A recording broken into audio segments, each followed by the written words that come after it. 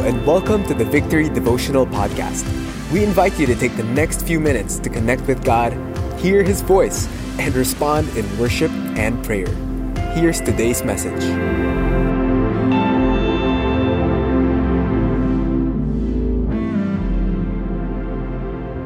1 Peter chapter 2, starting in verse 21 until verse 25, it says here, "For to this you have been called, because Christ also suffered for you, leaving you an example, so that you might follow in His steps. He committed no sin, neither was deceit found in His mouth. When He was reviled, He did not revile in return. When He suffered, He did not threaten, but continued entrusting Himself to Him who judges justly.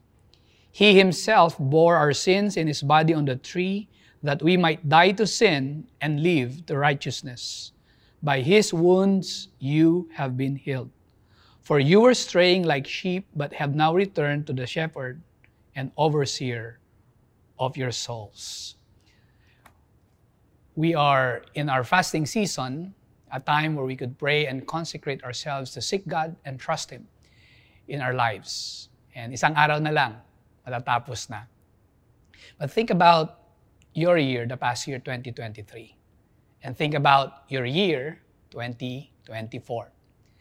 There are times where we get to pause and reflect on what happened for the past year and continue moving forward as we expect great things from God.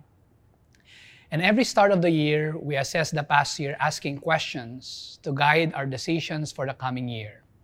We delve deeper with questions like, what is my purpose in life? And what is my calling? Pursuing our calling and purpose in life without seeking Christ first is a waste of time and a meaningless pursuit, especially when life's challenges shake us to our core. In those verses that we have read, Peter addressed believers facing hardship because of their faith, those chosen to live differently in a hostile world. And consider his words. He said this, "Your purpose or calling in life is to do good even while suffering." Think about that for a moment. This challenges our self-seeking desires for comfort and significance.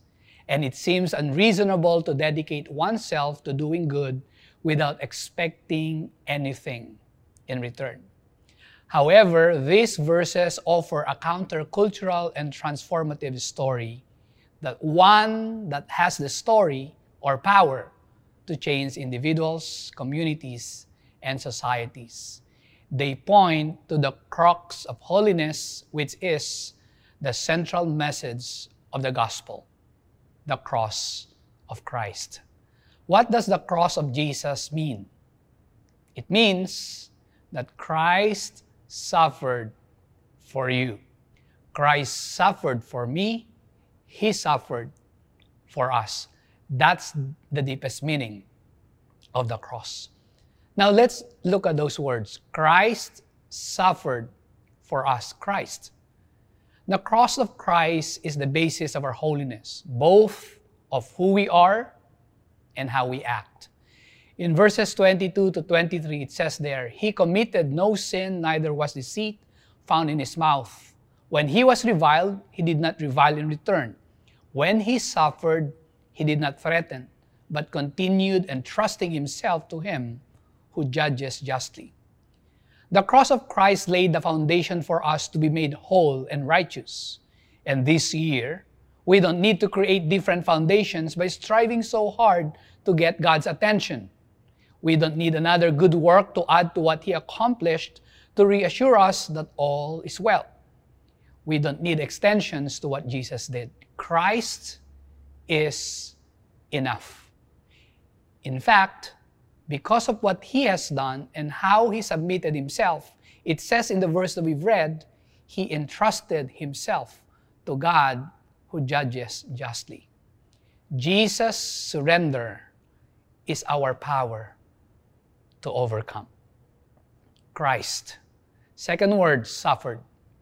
The cross highlights Jesus, who lived perfectly and sacrificed His life so that we could live righteously.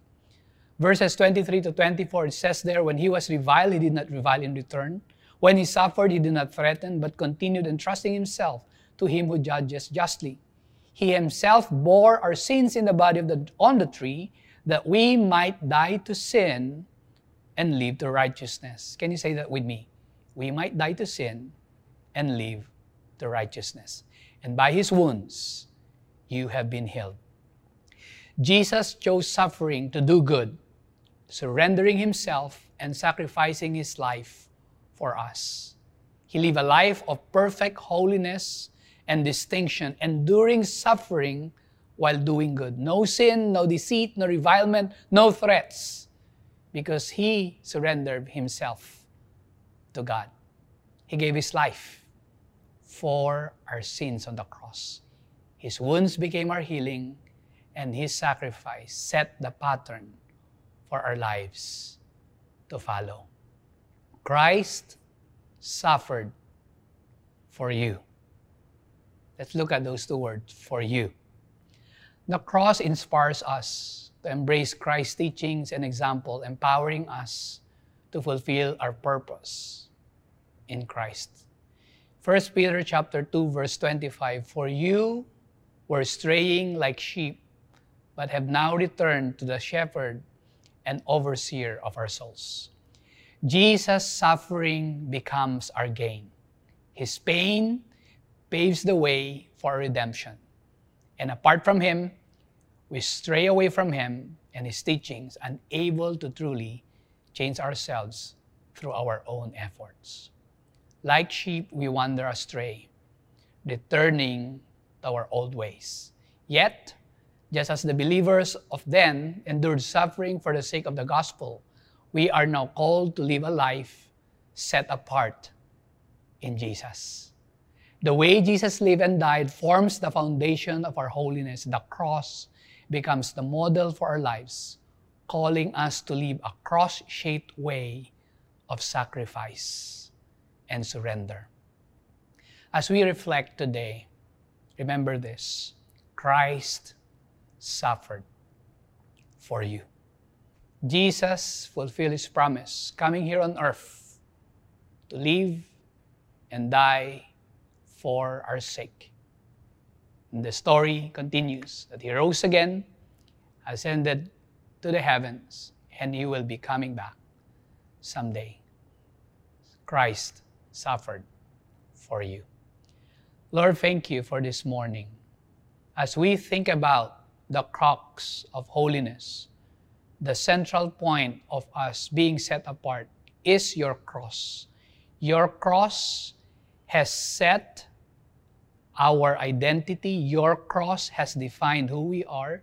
And because of that, we act differently in this world. Thank you, Jesus, for your sacrifice. Thank you for giving us the time to reflect on how you surrendered and entrusted your life to God so that we can benefit from what you have done. Today, Lord, we benefit of having a relationship with God. We are saved because of grace. Now we respond in faith every day. Let your act of surrender and sacrifice reshape the way we live. Help us live a life that is sacrificial and that is in full surrender every day, every season, and every moment for this year, 2024. Thank you, Jesus, that we will not miss out the crux of the message and of our life, which is you suffering for us. We're grateful. We're grateful.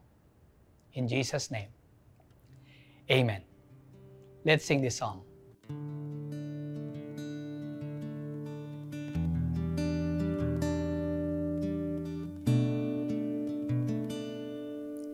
Here I am, oh Lord, you can have all of me. Before your throne,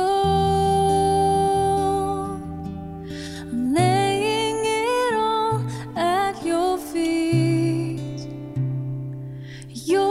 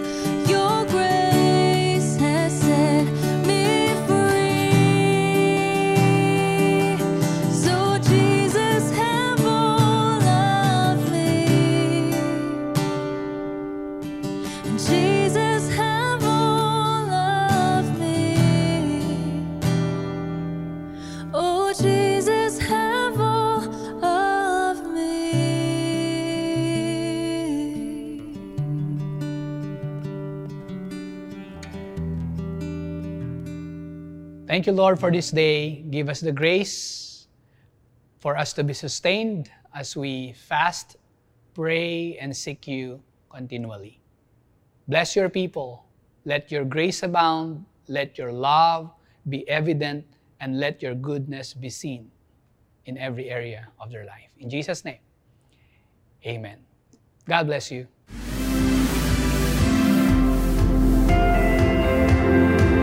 Thanks for joining us today. We hope this helps you build a habit of hearing from God daily. For more messages like these, follow us on Spotify or Apple Podcasts. If you'd like to watch these messages live every morning, visit us on facebook.com/victoryph.